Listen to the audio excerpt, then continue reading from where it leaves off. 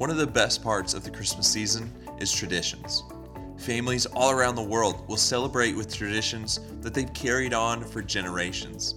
They could be fun, silly, sometimes they're serious, but ultimately, we have traditions to mark the season, to remember the moment that Jesus was born on the earth and he changed our lives forever.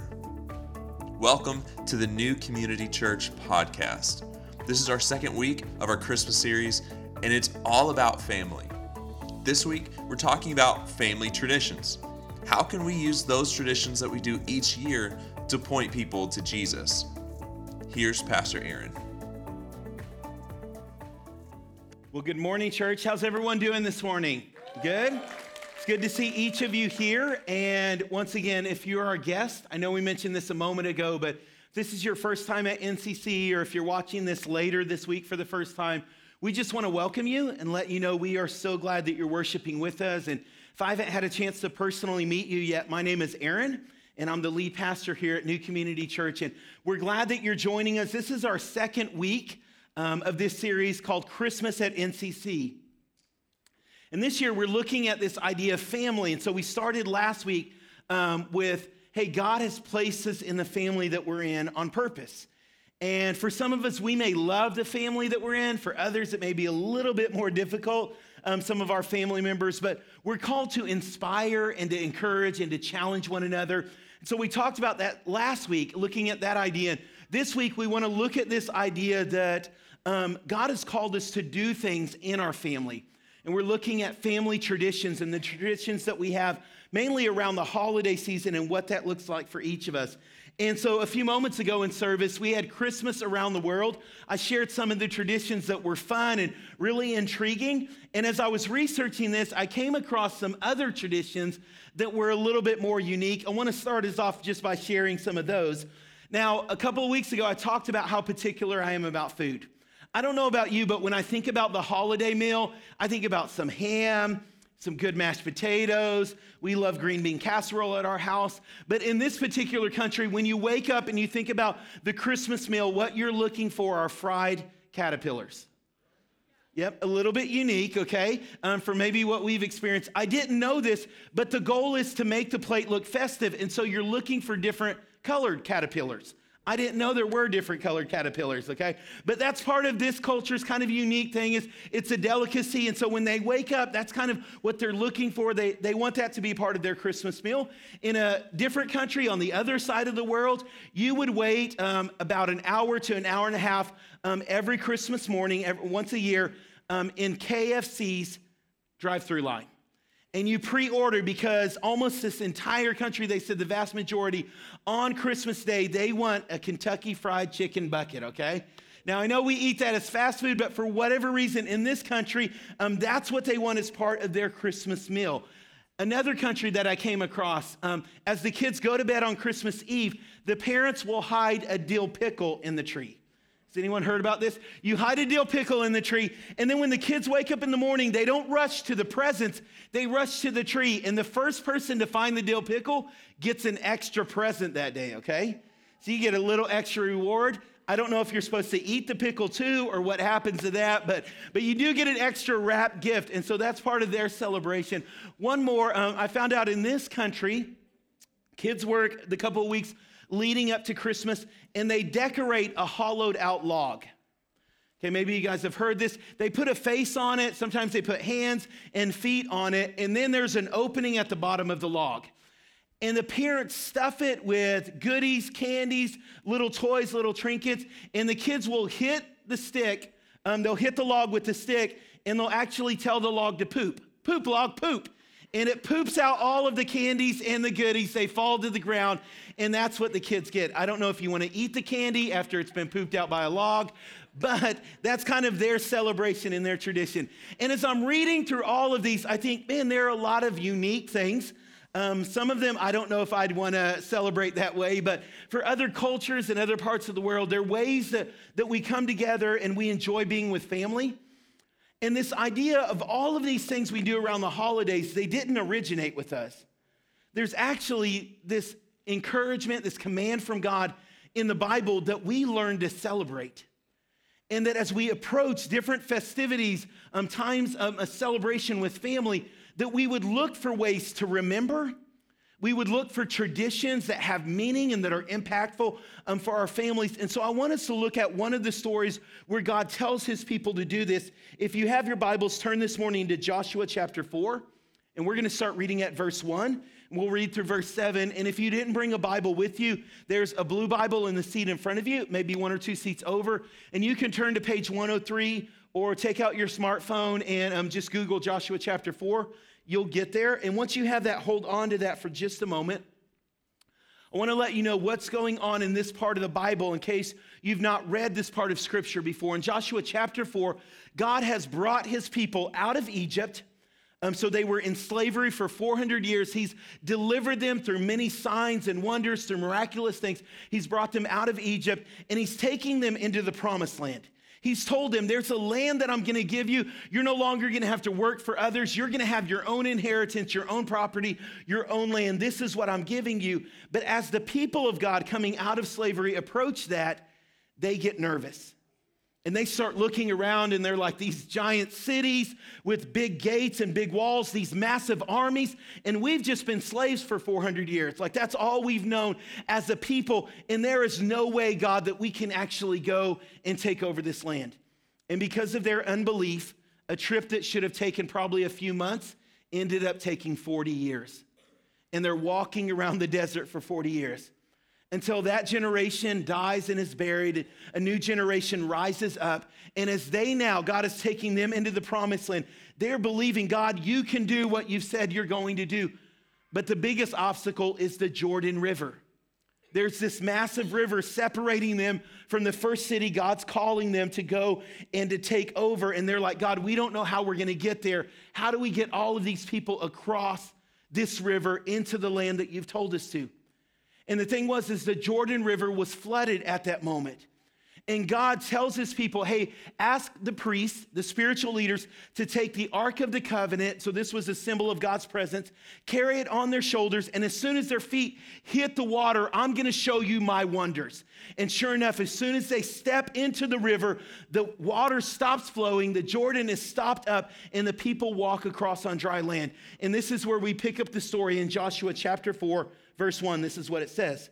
Now, when all the nation had finished passing over the Jordan, the Lord said to Joshua, take 12 men from the people, each from a tribe, a man, and command them, saying, take 12 stones from here out of the midst of the Jordan, from the very place where the priest's feet stood firmly, and bring them over with you and lay them down in the place where you lodged tonight. Then Joshua called the 12 men from the people of Israel, whom he had appointed, a man from each tribe. And he said, pass on before the ark of the Lord in the midst of the Jordan, and take up each of you a stone upon his shoulder, according to the number of the tribes of the people of Israel. So I'm trying to picture this in my mind of what God is telling them to do, why God is telling them to do this. And in case you're imagining just kind of like a bubbling brook, and you're like, well, how hard is it for people to walk over? That's not what the Jordan River was. At low time, so when the water level was a little bit lower, the Jordan River was probably 3 feet deep. So maybe not that hard to get through. But when it was flooded, it was usually over 10 feet deep. Now, I went and looked at this because I see on the news, like maybe some of you guys do, you'll see those flood shots, right? Like under an overpass or something, and the cars are stuck there. And I'm thinking, why don't you just drive through? But as I started to look at this, whenever a river is flooded, whenever that current's going strong, it only takes about 6 inches to take down the average sized person. That means the water only has to be about this deep, and it can sweep your feet away, and you're being carried off down the river. That's not very much. It only takes about 1 to 2 feet to move a mid-sized car down the river or like off of the road. That's all it takes. When the water is flowing, only about 1 to 2 feet, and a mid-sized car can be swept away. So can you imagine 10 feet of water that's swirling like this strong current that's going, and they're standing there thinking, man, I don't know how we're going to get to the other side. It made me think of about 10 years ago, I was the pastor of a young adult ministry, and every year we'd go on an adventure. And this particular year, we took about 15 young adults to hike the Appalachian Trail. We were going to do about 4 or 5 days of the Appalachian Trail. We were starting in North Georgia and making our way into the Carolinas. And so we had this whole kind of trail lined out. And as we got there, the rangers told us, hey, you need to be careful because some of the trail is flooded. And sure enough, we get a day and a half in, and I've got 15 young adults that I'm responsible for. And I'm looking and I'm thinking, I don't know how we're going to make it across this river. And it wasn't that deep. It was just a few inches deep. And so we start to go, and this one guy gets this idea. He's like, I'm going to take off my hiking shoes because I don't want them to get them wet. And so he puts them on his backpack, takes that first step out, and just wham, just goes. And his shoes end up flying down the river. It takes 3 guys about 20 minutes to run down the banks of the river and catch up with them. And then we take this rope across, and we're going. And I remember that feeling of panic, of just imagining the headlines, young adult pastor loses 3 people, to a raging current or something like that these were going to die. And just that stress of what that would have been like. And Joshua isn't looking back at 15. He's looking at over 600,000. And thinking, how do I get these small kids across this river? How do I get these adults, people that were older? How am I going to make sure that everyone makes it across safely? God, I trust that you can defeat the army. I don't even know how we're going to get to the battle, though. I don't even know how we're going to arrive on the scene, Lord. I don't know what to do. And God shows up. And after God does something miraculous, this is what he tells them to do. He said, hey, I want you to take 12 large stones. Okay, these are not pillows, these are stones, okay? And he said, I want you to get these guys, and they're going to carry them on their shoulder and through the river, and wherever you lodge tonight, you're going to take these stones and you're going to place them as a monument. You're going to place them as a symbol. I want you guys to remember what it is that I've done in bringing you into the land that I promised you. Now, I didn't make 12 of them because I didn't know if I could stack them that high, but they're stacked up there, and that's what God is saying. You're going to take these from the midst of the Jordan River, what I brought you through, and you're going to place them as a symbol. And you guys, that's what traditions are meant to do. Traditions are meant to point us to the power of God. This monument, this symbol, this marker, if you will, on this day and in their life, it was meant to remind them of the power of God, what God had done in bringing them through the Jordan River. And that's what the traditions in our life are supposed to do. They're supposed to point to that moment when God showed up, when we didn't know which way to go, or we didn't know the path, or we didn't know what it was going to be like. And so that whenever we see them, whenever we come back to this date, whenever we view these things, we remember, oh yeah, God, that's what you did in that moment. That's how you showed up, God. That's what you caused to happen in that moment. Traditions point us to the power of God. We need those kinds of traditions in our life. Now, I've shared in past years, as I've been the pastor, some of our traditions as the Escamilla family. One of them are what we call Christmas boxes. So we started this a number of years ago, and it was really around this idea, God, we want some traditions in our life that remind us of your goodness and who you are.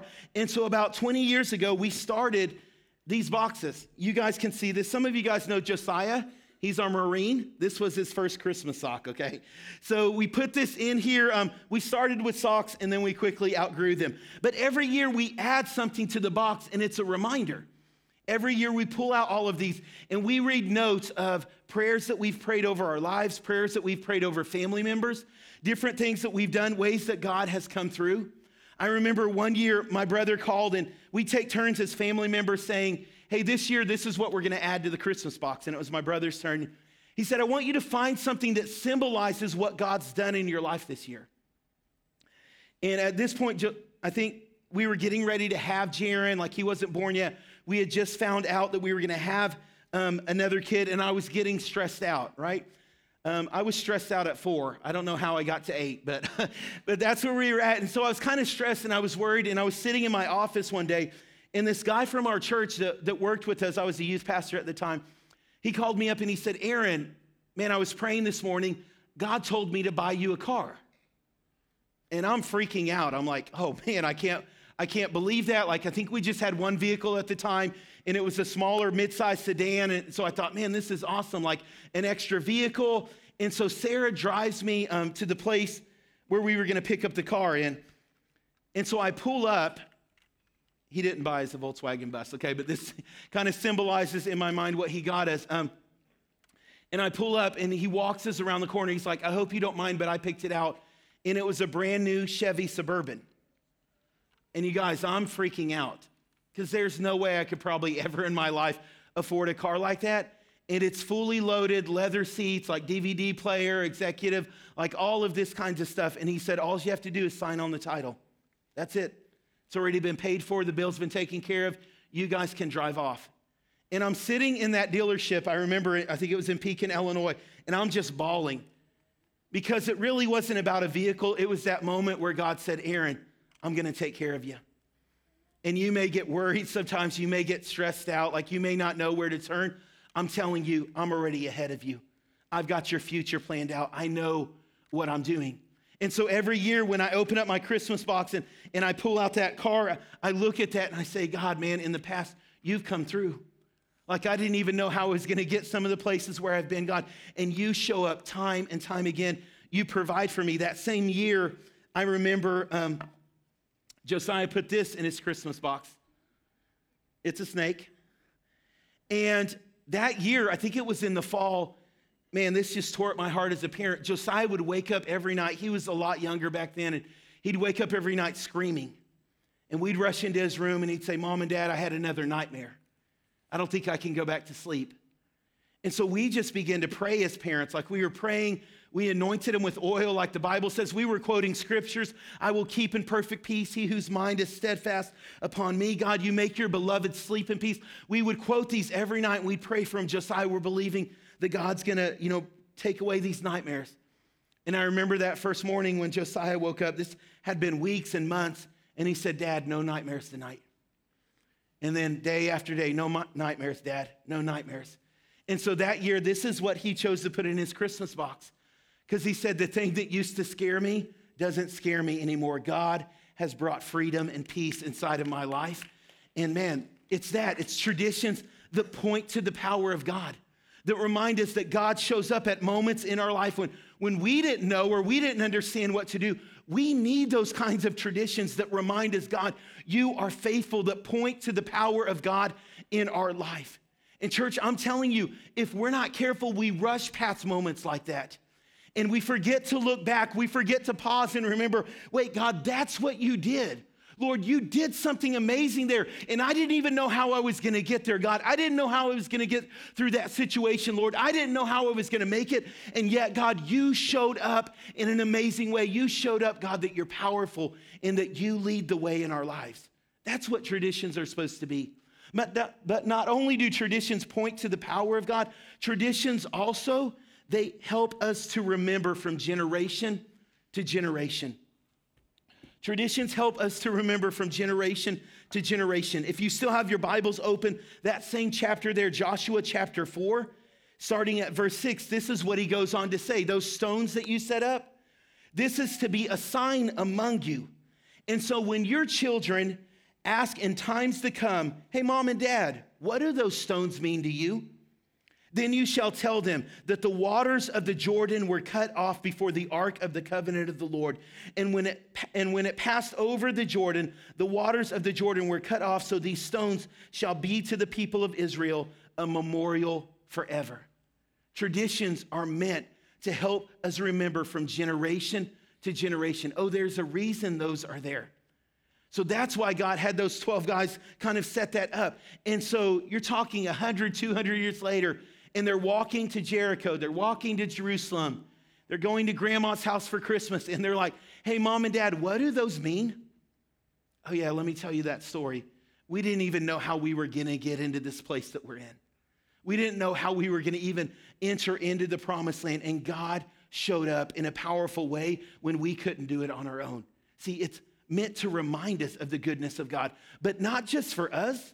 Not just because you've experienced the power of God, not just because you've experienced God in your life. You need traditions that are going to help you hand them down from generation to generation so others that are coming after you, they can know the story. They can know the goodness of God. And so that's why God said, hey, I'm going to set that up and I'm going to establish it. You need this monument. You need this marker in your life to remember my goodness, to remember what I've done.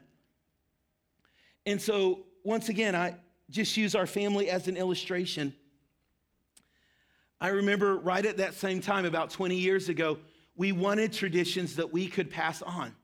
And so when you're at the Escamilla household and you wake up Christmas morning, we don't run to presents, and that's just not part of our tradition. But there is something that we do. We give everyone a penny and an orange. I know as a kid that's got to be depressing, okay? So let me explain this real quick, okay? This is Josiah's. I pulled it out of his Christmas box. He's turning 20, or he's just turned 20, and so he has 20 pennies in here. And this is what he's done. And then this orange, we don't keep these for 20 years, okay? You eat this. And here's what this helped remind us. We got into this rut of just kind of doing Christmas how everyone does it and kind of just rushing through the holidays. And we needed this reminder that God is what we're really seeking after. That it's not just material things that will quickly fade away, or a sweatshirt that won't fit in a few years, or toys that will break. God, there's something more that we're seeking after. And so the penny is a reminder of that. You're not going to get rich even if you live to 100, okay? But it's that goal of, God, this is what you've done. You take care of us, God, and you're the one we're seeking after, which is also why we do the orange. God, you're the thing that satisfies us. And so as we eat this, we remember this. God, this is your goodness. And Lord, you're the one that we're seeking after. Once again, you're the one that fulfills us. God, you're the one that sustains us. And there's very few years that my dad, my kids call him Poppy, will not gather all the grandkids around. And we'll give these out. And with tears coming down his face, he'll remind them, hey, it wasn't too long ago that the Escamillas were in a dark place. And my brother and I in high school had walked away from God. My parents had left the ministry. They weren't pastors, and they were struggling in their walk with Christ. And somehow, through the grace and the love of God, he restored us. And I remember that first Christmas 20 years ago, it wasn't too long after we had been in that dark place where we sat there remembering, God, you've done something amazing. And we said that we don't want to just experience this. We want a tradition that we can pass on from generation to generation. My hope is that in 100 years, there would be some Escamillas sitting around a Christmas tree remembering, man, I didn't know if our family was going to make it. The story is we didn't know how our story was going to turn out, and yet God showed up in a way, and he rescued us, and he redeemed us. There's this verse every time that I'm taking out these pennies and I'm eating my orange that I think of. It's in Numbers chapter 18, verse 20, and it's when God is giving out the promised land. And he says this, he's like, Reuben, you get this area of land over here. Dan, you get this land here, all the 12 tribes. He's walking through, and then he comes to the last tribe, and he says, you don't get an inheritance. And this isn't because they were on Santa's naughty list. That's not it was. He looks at them, and he says, I, the Lord your God, am your inheritance. I'm the promise. I'm the reward that you've been fighting for. And it's that reminder, you guys, when I get to heaven, I'm not looking for a big mansion on a hilltop. I'm not looking for a gold crown. What will make heaven heaven for me is that his presence is there. It's that God is there. And he's the one that I've been seeking after. And I'm looking for traditions, and we're trying to create traditions in our household that we can hand down generation after generation after generation. Don't forget the goodness of the Lord. Don't forget those moments when he's all that we have. He's all that we need. He's all that we're looking for. That's why we come. That's why we remember. That's why we celebrate. That's why we put monuments and markers in our life, because, church, he is all that we need. And so when we stop and look at our traditions, what so many of us do, we've forgotten that some of them point to the power of God in our lives, and that some of them are meant to be handed down from generation to generation. And so I just want to read this. I know you're familiar with this, but in Matthew chapter 2, starting at verse 10, this is the wise men. Some people believe that they were kings, and they were coming to the place where Jesus was born. They had seen the star in the sky. And this is what it says in Matthew chapter 2, verse 10. When they saw the star, they rejoiced exceedingly with great joy. And going into the house, they saw the child with Mary, his mother, and they fell down and they worshiped him. And then opening their treasures, they offered him gifts of gold and frankincense and myrrh. Now, I can remember growing up and hearing that story, and I didn't really understand it. Now, I knew what gold was because at least I thought I had seen gold. Maybe it was fake gold, but I kind of had an idea of what gold was. But I had never been around frankincense. I don't know if you have. I knew myrrh was some kind of perfume, but no one's spraying that on before a hot date on a Friday night, okay? We don't use that, but that's kind of what it was. But I didn't understand what it meant. But I remember early in my teenage years sitting in a service like this, and we sang a Christmas carol together. You may be familiar with it. It's called We Three Kings. And within the verses of this carol, I started to understand that these gifts, it wasn't just about being generous. It wasn't, hey, I kind of like you, so I want to get you something for Christmas. It wasn't re-gifting something that you found in the closet. Each of these had deep, significant meaning. And they were to symbolize what the person or who the person was that they were giving these gifts to. And so I wanted to create some space here this morning. And we're going to take a moment, and the lyrics are going to be on the screen, but I want you to reflect on the words of this song. I want you to look at your own life and maybe the traditions that you have and begin to ask God, do they really point to you, Lord? Is it something that I can pass on from generation to generation? So let's take a moment, let's kind of silence our heart, and let's look at this and reflect on these gifts that were given around this first Christmas. And if you're familiar with the words of that song, you see that in there. That the goal that they were bringing was to say, hey, we may be kings, but you're the King of Kings.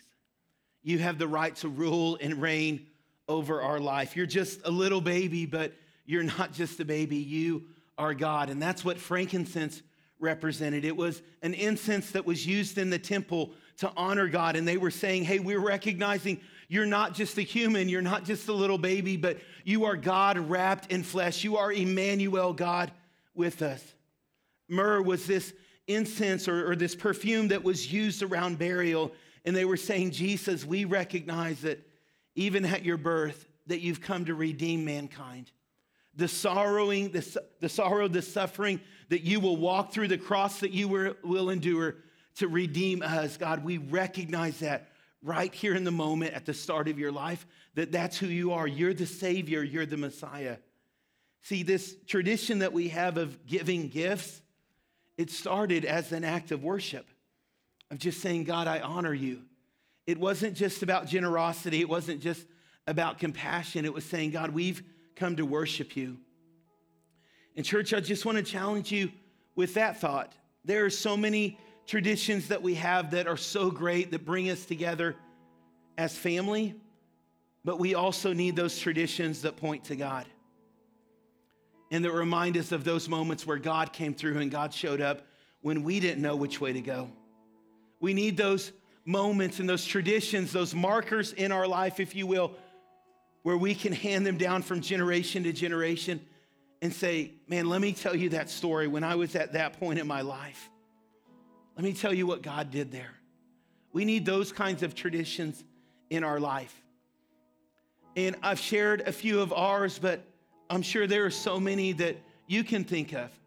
It may be getting up on Christmas morning and before you kind of jump into whatever your day looks like, of just pausing and saying, God, we want to read the Christmas story, God, and we just want to say thank you. Thank you for coming, Jesus. We know you didn't have to. When our family gets together, it's taking communion. It's that reminder of, God, what you've done. You've saved us. You've redeemed us, God.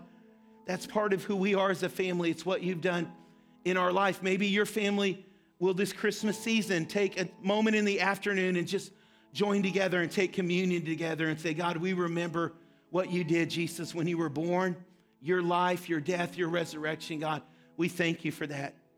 Church, I want to challenge you to have traditions in your life that celebrate who God is, those moments that he's come through in your life. And so I'm going to lead us in a prayer. And as I pray, maybe just take a moment and just reflect. God, yes, are there ways that the traditions in our family, God, are pointing to you? Are there ways that they can point to you, God, and show your goodness? Let's pray together this morning. Lord, I come before you. God, I'm thankful that you're a God that tells us to celebrate, Lord, to find ways to honor you, Lord, and to rejoice in your goodness. And God, I pray that we would be that kind of people, that kind of church, Lord, where we find moments, God, and we find traditions, Lord, to honor you, God, that point to your power, God, when you've come through in our life, Lord, that we would find traditions, Lord, that we can hand down generation to generation, God, to tell of when you've come through in our life, Lord. God, don't let us walk through this holiday just with kind of meaningless routines or meaningless rituals, God. Lord, let us stop and remember your goodness and your love, God. Let us be those kinds of people. We pray this, Lord, in your name. Amen. Thanks for listening to this week's message. Now, we don't want what we've learned to just stay here. It should affect the way that we live. So here's one way you can apply this to your life this week. Choose a new tradition to start with family or friends. Try to find something that will highlight or remind you of the purpose and the meaning of Christmas, something you can do each year. Here at NCC, we are all about making people and places new, and we want to know how we can help you grow in your faith. So connect with us online at newcommunity.co. We would love to hear from you.